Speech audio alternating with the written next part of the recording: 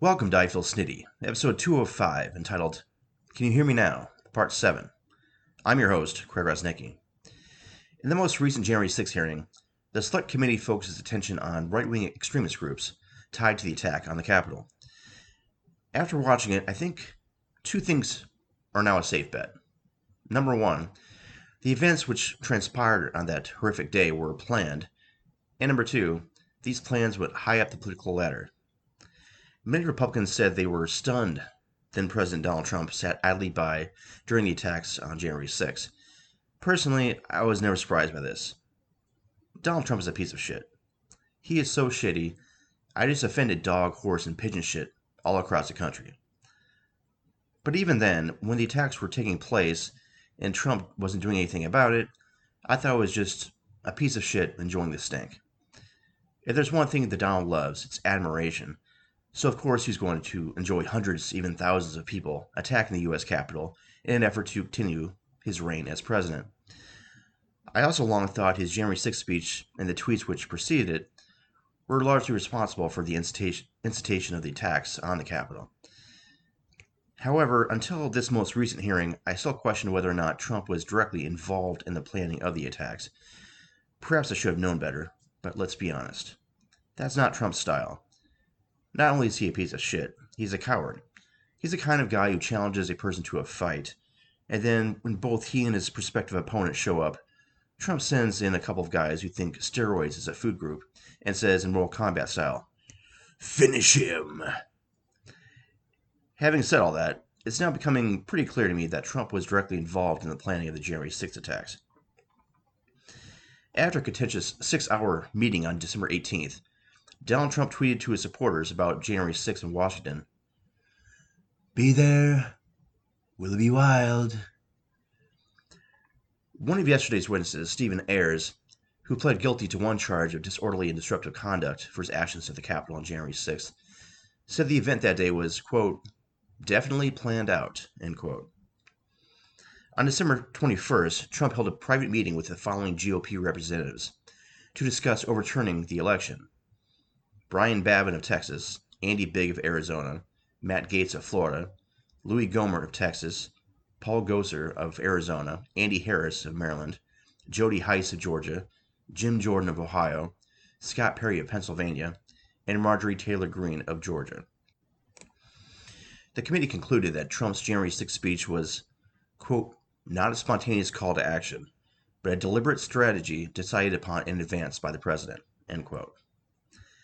After the attacks on January 6th, Trump's former campaign manager, Brad Parscale, had the following back and forth with rally organizer Katrina Pearson. Parscale: "It was a sitting president asking for a civil war. This week I feel guilty for helping him win in 2016.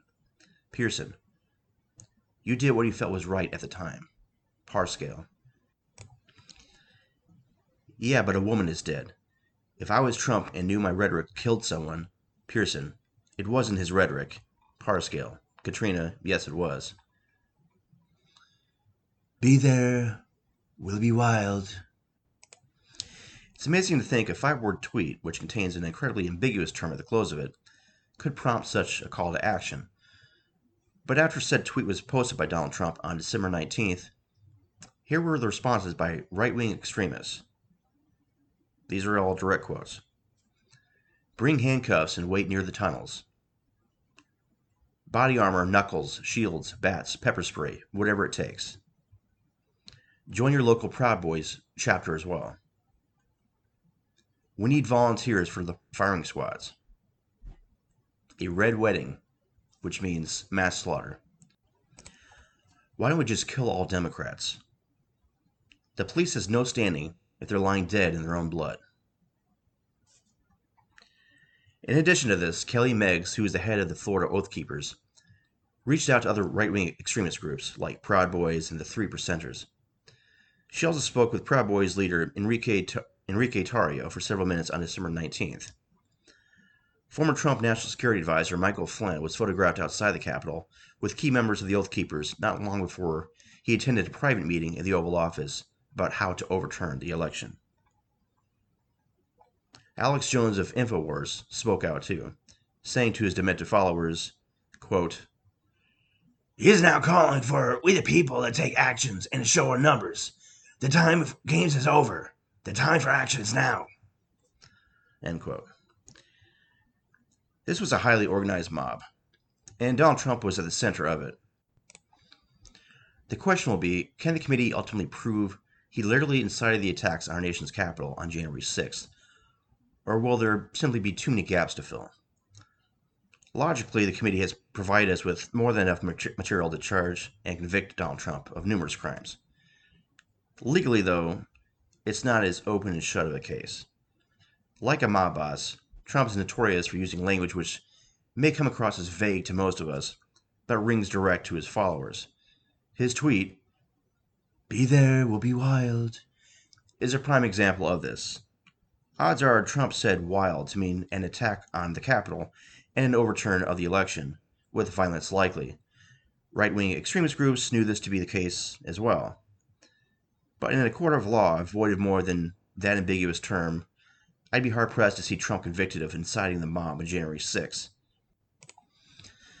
Having settled that, I have a hunch the Select Committee will ultimately provide us with the missing gaps in the story, courtesy of their next hearing, which is scheduled to take place next week. The committee has been like a machine throughout the past few weeks. They've just been rolling out one informative, damning hearing after another. I think that trend is bound to continue. Psychological studies have long showcased that, when provided with a series of information, recipients of it are more likely to recall what they last heard than anything else in the lecture or article. This is termed the recency effect. The committee knows this, and I suspect they're going to conclude the January 6 hearings with a session no one will ever be able to forget. And that's it for today's episode. Until next time, you can find me on Podbean, Amazon, Twitter, Facebook, and Blogger. This has been I Feel Snitty with Craig Rosnicki. Take care.